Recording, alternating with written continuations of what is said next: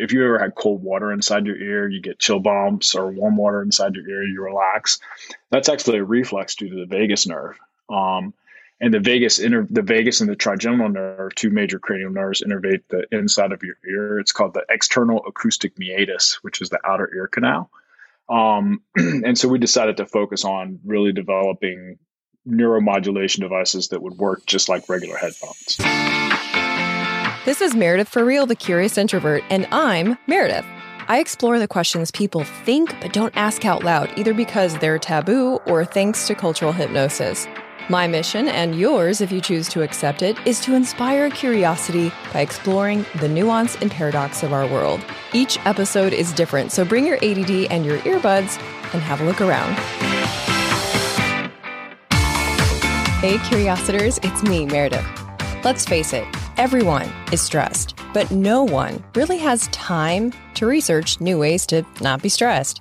Thankfully, my curiosity often leads me down the path of wellness resources, and this one is actually techie.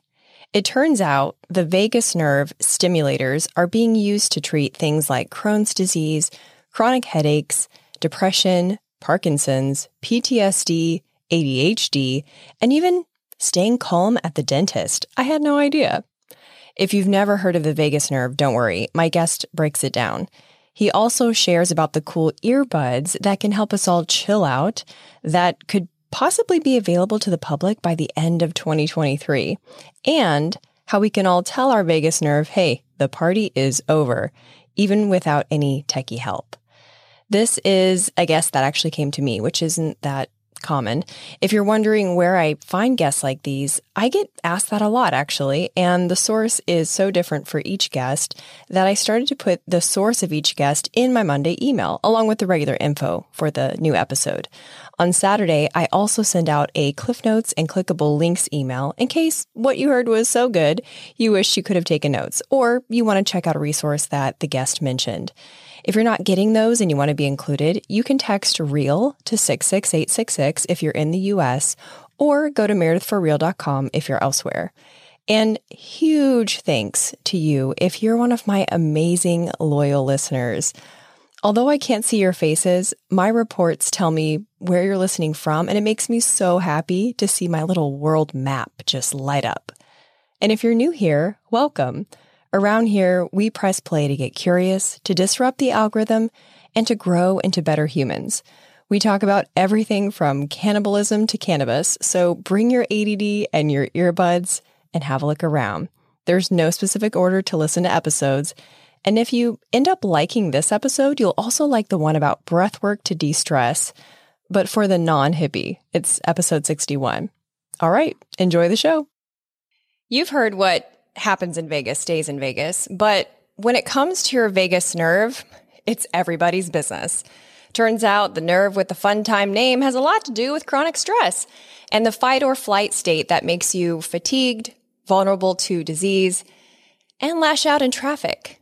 My next guest is a professor of biomedical engineering at University of Alabama at Birmingham, and the co-founder of IST, a neurotech company that develops non-invasive human performance enhancement technology. He and his team have biohacking stress solutions small enough to fit in your ear. They're brain buds, vagus nerve stimulators the size of your wireless earbuds that allow you to come down from your habitually frazzled state to finally experience some relief. Today, he's going to share why the vagus nerve party's so hard, why it's critical to downregulate, and some cutting-edge solutions to level up by leveling out. Creative academic, innovating entrepreneur, Vegas nerd, Dr. Jamie Tyler. Thanks for being here. Hey, thanks for having me, Meredith. It's nice to see you. Yeah, you too. I find the creative use of technology, especially for problem solving, it's just so fascinating. So I'd love to kick things off by talking about, I don't know, I guess the consequences of chronic stress, because a lot of us don't argue the fact that we're stressed out, but we kind of just feel like we need to, do more things or be tougher. Do you know what I mean? Yeah, stress is one of those things that it's essential to life, right? Like we call it eustress. Eustress is positive stress. It's good stress, like what wakes you up in the morning, what motivates you to go to work, what motivates you to like seek out relaxation. Um, but what happens is throughout the day is if you don't get that time to relax and you continuously build up stress at day over day, it leads to chronic inflammation. It starts to break down various parts of the body. It causes dysfunction in the way that the brain communicates with other parts of the body and the brain itself. So, day in and day out, you need to have a way to break from that stress so you avoid chronic stress. Does it have an impact on your metabolic health? Is it that much of an overall indicator? It does, so when we talk about stress, there's psychophysiological stress, there's physiological stress and biochemical stress. The biochemical stress, it's driven by some hormones people may be familiar with, like cortisol. And so cortisol it's a hormone. It's a circulating hormone in your body, right? And so what it does is over time, it starts to degrade all the pathways that allow you to engage in optimal metabolic activity. So what is the vagus nerve and what's its role in that chronic stress? Yeah, so the vagus nerve stands for, vagus comes from the Latin word wanderer, or the wandering nerve, right? So that's why it's known as the vagus. It wanders from your head basically through about midway through your small intestines. And it really provides an information pathway to carry signals to the brain about everything that's happening from your gut all the way up to your head and neck, right? And one of the first areas that the vagus nerve provides inputs to in the brain and the brainstem, we call it the reptilian part of the brain. It's a evolutionary old part of the brain known as the locus coeruleus. And the locus coeruleus is responsible for the fight or flight response. So it's responsible for the we call ascending arousal, kind of the wake up signal. So that was like when our ancestors were getting chased by dinosaurs, that told us like, hey man, get up, move. Exactly. Or sometimes you may hear like people have that intuitive sense in their gut, like I have this feeling in my stomach. That's mediated largely by the vagus nerve. So we recently found in neuroscience that the vagus nerve connects the gut to the brain, right? And so it's a lot of inflammation from what you eat, your diet, those types of things can also have an impact on your brain health, mediated by the signaling of the vagus nerve. That is so fascinating. You hear about people that have, I don't know, I hate how science kind of bifurcates it. Like you have a mood disorder, you have a physical disorder, but people with mood disorders like depression often have intestinal problems like IBS or Crohn's. Yeah, absolutely. And, that's we're now starting to look at mood disorders and mental health disorders more holistically. It used to be thought that like, oh, this is something, it's a brain dysfunction. And really what we're learning now is it's a whole body dysfunction. And so inflammation in your gut, either from IBS or Crohn's disease or others, can actually cause some of the disordered thought processes that lead to mood disorders, right? What I mean by disordered thought process, like persevering or anguishing over something that's going to happen in the future or something that's happened in the past. Right. The obsession. Yeah, that's really what it is, right? That inflammation, it's like a fever in your brain. If you can, you think about it that way, it's like you have a small fever in a part of your brain that's responsible for regulating mood. And, it should be of no surprise that it's not like operating optimally. So, everyone's looking for like the magic bullet for mental health solutions. And I love that, what you're saying is the overall approach to mental health is no longer like, oh, this is just in your brain. It's kind of more holistic.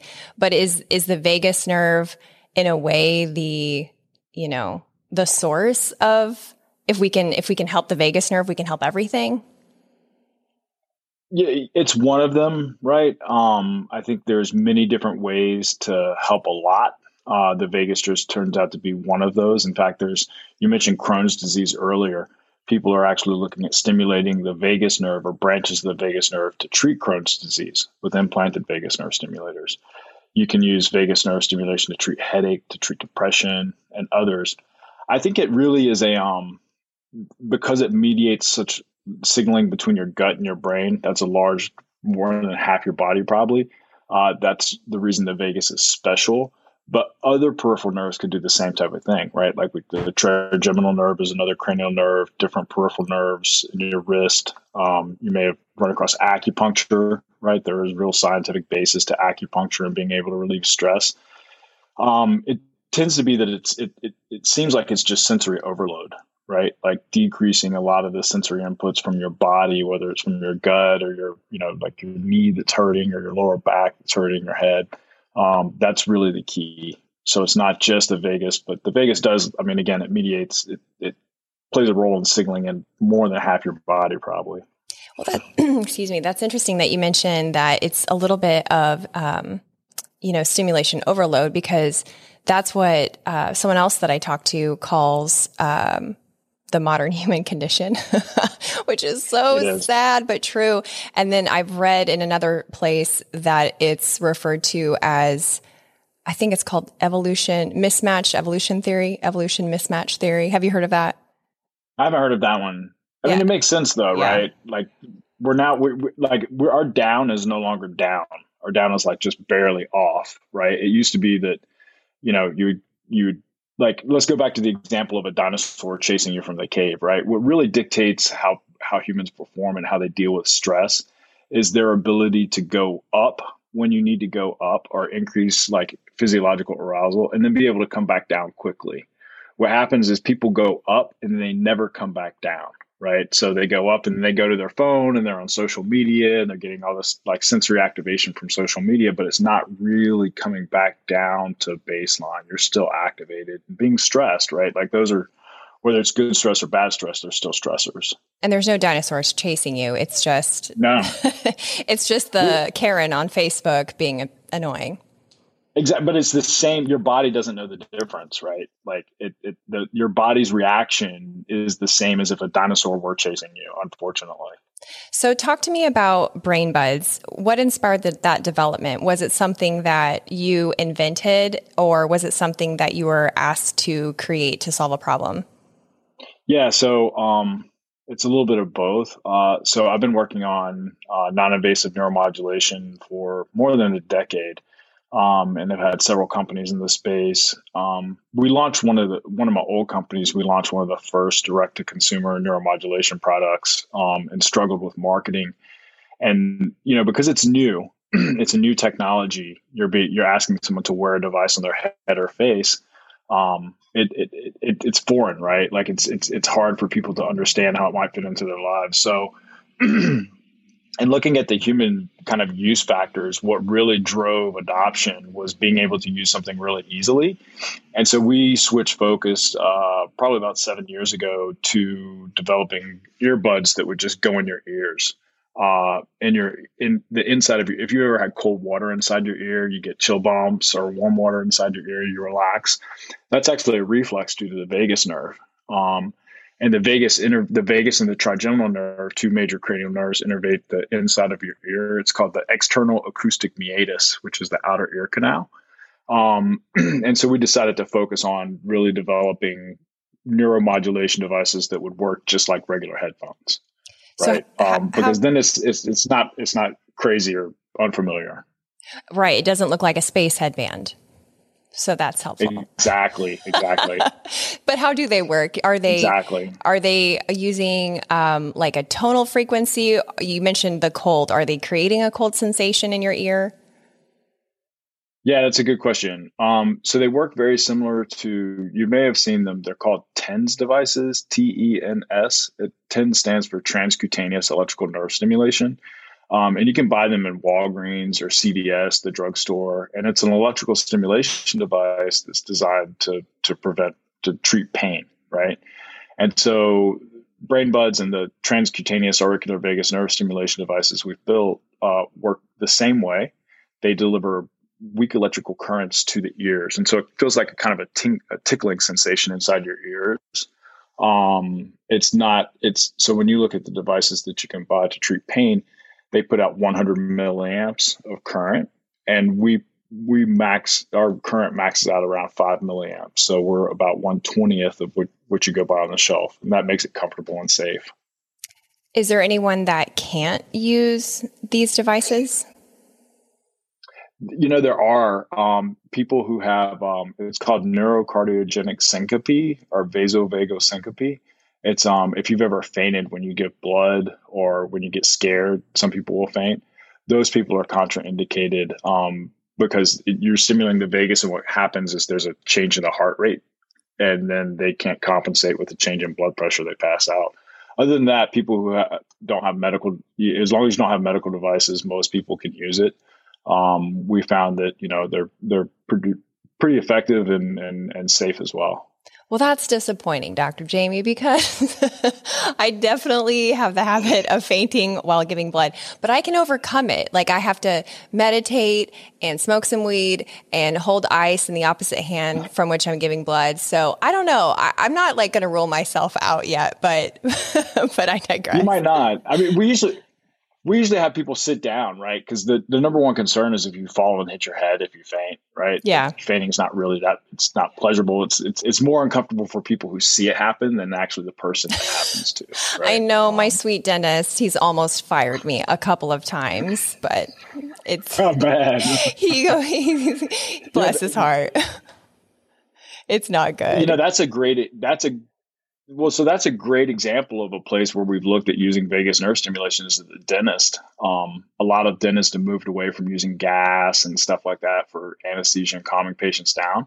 And we've actually had some dentists who have used these peripheral nerve modulation devices to calm their patients down prior to doing a procedure. Wow. Okay. That's really interesting. This isn't available to the public right now. So who is using this product? Right now, it's just all for research applications. I have a grant from the Department of Defense. We're working on developing the devices to help reduce stress in warfighters. And then we have several academic projects ongoing. We're looking at treating various disorders, Parkinson's disease. We've thought about Alzheimer's disease for cognitive decline and dementia. There are some devices that are available with a prescription to treat headache. And there's other devices that have been approved recently to treat ADHD that work in a similar manner. Oh, you had me at ADHD. I'm telling you, I gotta find a way to qualify for this stuff. This is very exciting. Do you feel like this? Oh, go ahead. It's just stress. I was just going to say, it's just stress, right? Like even ADHD to some degree is being able to deal with the sensory bombardment, right? Like in processing and ordering those stimuli. So it's stress management is a key part of all of this. Hey, Curiositors, just a quick pause to show gratitude to our sponsors and give you some special deals. If you've got backyard barbecue plans for 2022, but mosquitoes are not invited, I recommend Insect. I've been using their pest control service for several years now. They have a certified mosquito identification specialist on staff, and pollinator care is always top of mind.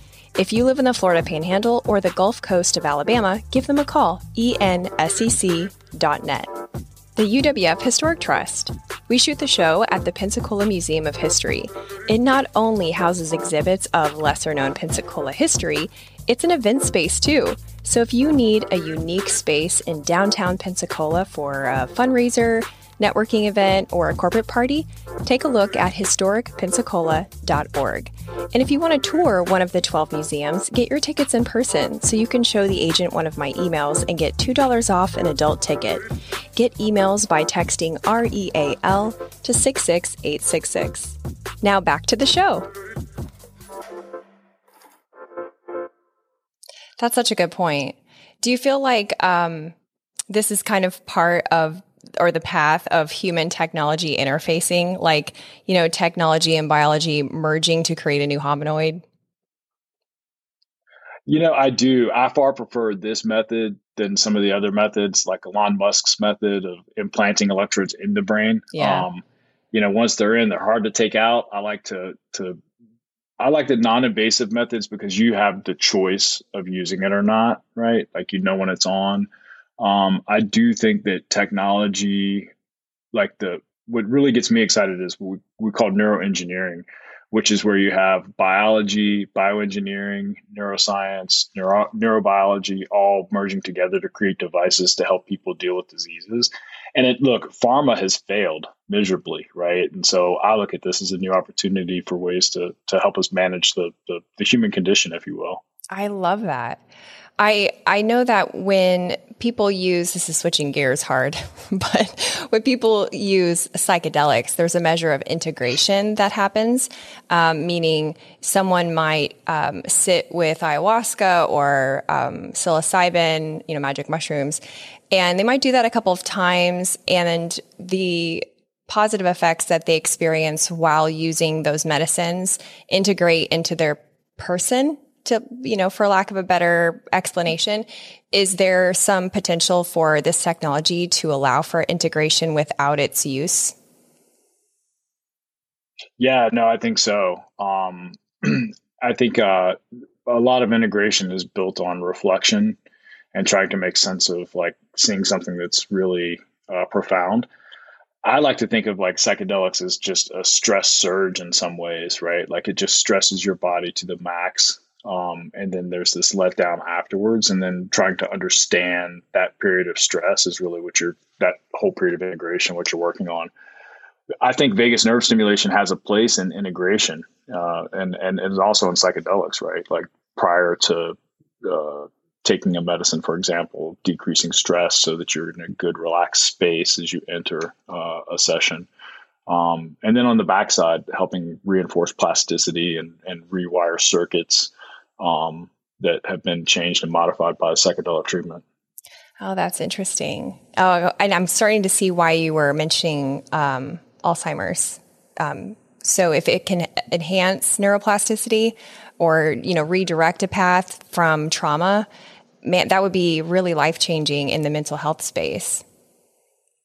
Yeah, Alzheimer's is a fascinating disorder, and it's something where, like, as the population gets older, you may not have a lot of Alzheimer's per se, but you'll have a lot of cognitive decline and dementia, right?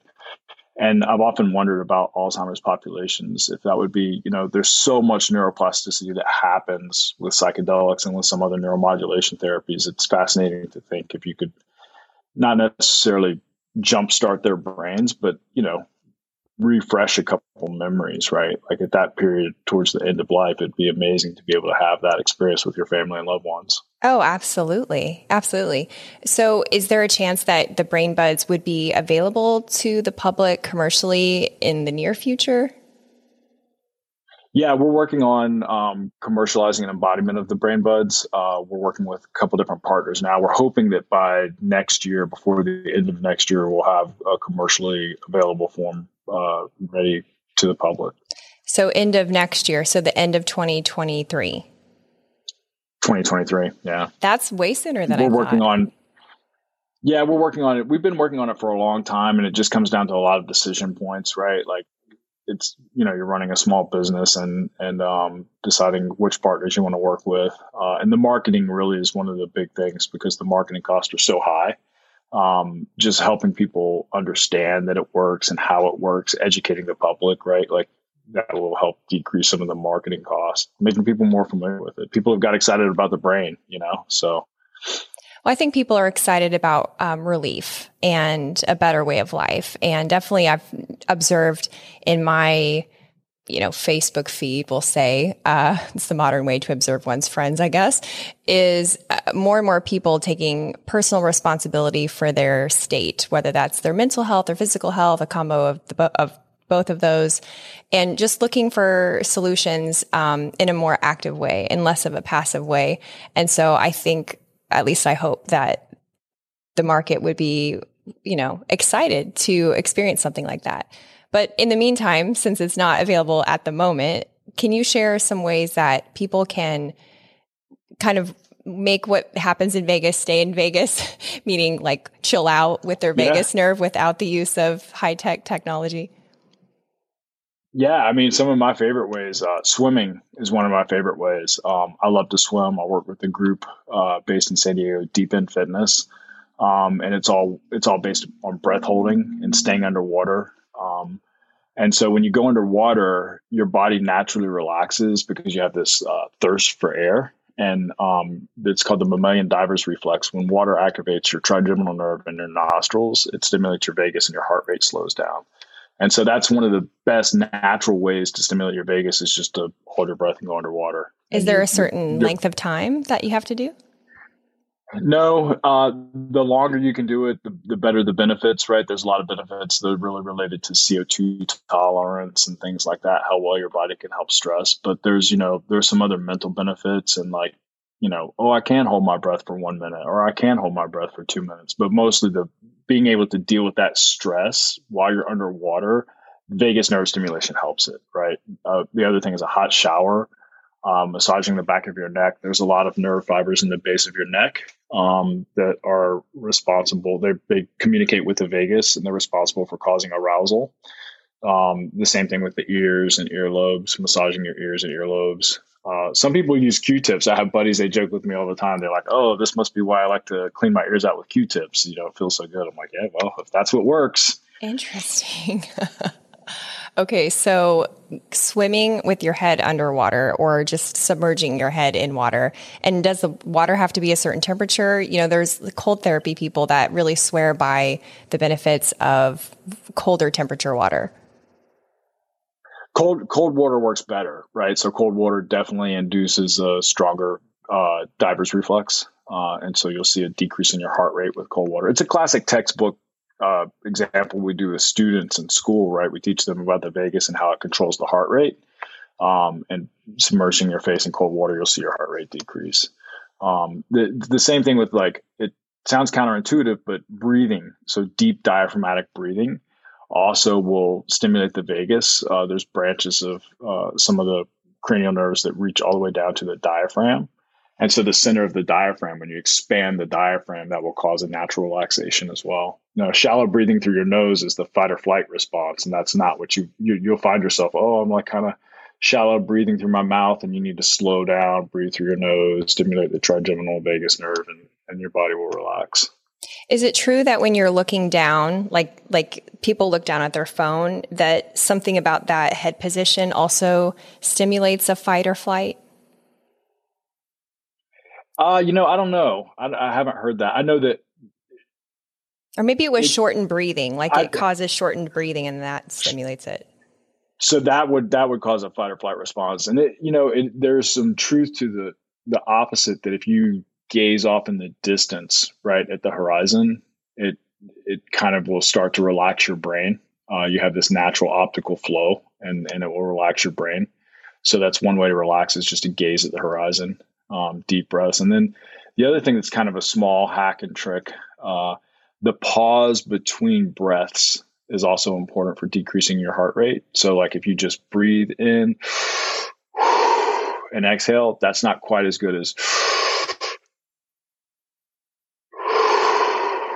that pause really starts to engage the vagus, right? And so that's another kind of simple hack on breathing techniques. That is so fascinating. This has been such a good chat. One last question before we wrap.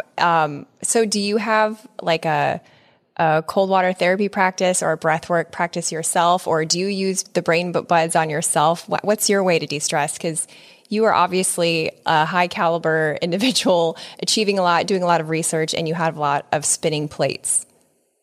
Yeah. So I do use brain buds occasionally. I really like Deep in Fitness. When I get a chance to work out with the Deep in Fitness crew, it really helps bring me back to baseline. Even one workout a month is all you need.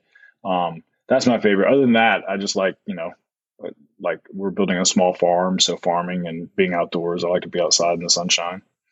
Me too. That's perfect. Well, tell everyone where they can keep up with your research and keep an eye out for brain buds when they become open to the public. Yeah, so you can follow my lab, my academic lab at tylerlab.com. And then you can follow our company, IST, at iSenseTech, ISENSETEC.com. And we'll have announcements there. Awesome. Thank you so much. This was great. Thank you, Meredith. I appreciate the time, and it was great to see you again. You too. Thanks for listening. If you've loved a couple episodes of the show, leave a rating and review on Apple Podcasts or the Good Pods app. And if you liked this episode, you'll also like the one about breath work to de-stress, but for the non-hippie. It's episode 61. Stay tuned next week when I talk with a former U.S. Border Patrol agent about his haunted experiences along the Mexico border.